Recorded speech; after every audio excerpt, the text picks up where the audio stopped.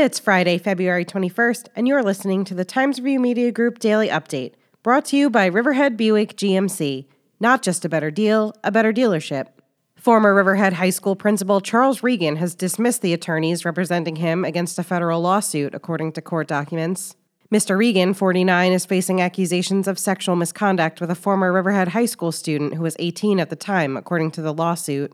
Records show Mr. Regan submitted a written letter to the Holbrook-based firm representing him on Monday, February 10th. In the letter, he stated that, quote, "After careful consideration, I do not have confidence in your ability to represent me in federal court." Heelig, Brannigan, and Miller, LLP, requested an order be granted by the judge to relieve the firm from their duties and provide a 45-day time period for Mr. Regan to secure another attorney.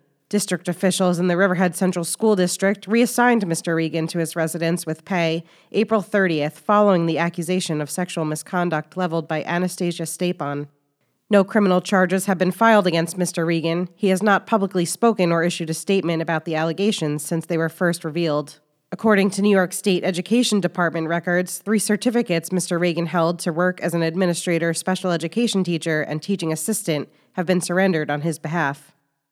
2 Stony Brook Eastern Long Island Hospital doctors are planning to open a new surgical center in Southold to offer outpatient procedures closer to home. Doctors Dhiren Mehta, a gastroenterologist, and Dr. Frank Attapietro, a pain specialist who lives on Shelter Island, are gearing up to open the North Fork Surgical Center in Southold next month. The physicians received their final approval from the New York State Health Department to open last week after a nearly 4-year effort.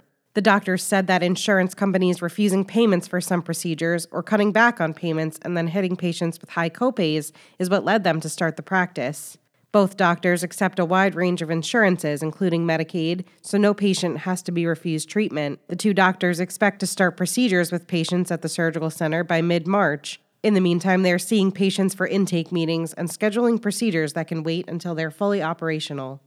After residents raised concerns about drinking water quality, the Riverhead Town Board may extend the water district to a section of Manorville that is served only by private wells and many residents say are contaminated. At a meeting Wednesday, the board authorized H2M Architects to do a map and plan at a cost of $9,500 to determine the anticipated cost of extending the water district to Manorville, south of the Enterprise Park at Calverton.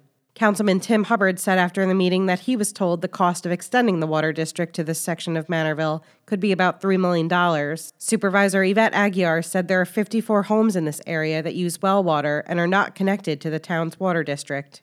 Expect sunny skies today with a high near 33 degrees according to the National Weather Service. The low tonight will be around 30, but will feel more like 15 with the wind chill. For the weekend, expect mostly sunny skies across the North Fork with temperatures in the low 40s. I'm Tara Smith. That's our update for Friday. Check back for more news throughout the weekend. Once again, today's report was brought to you by Riverhead Buick GMC. Not just a better deal, a better dealership.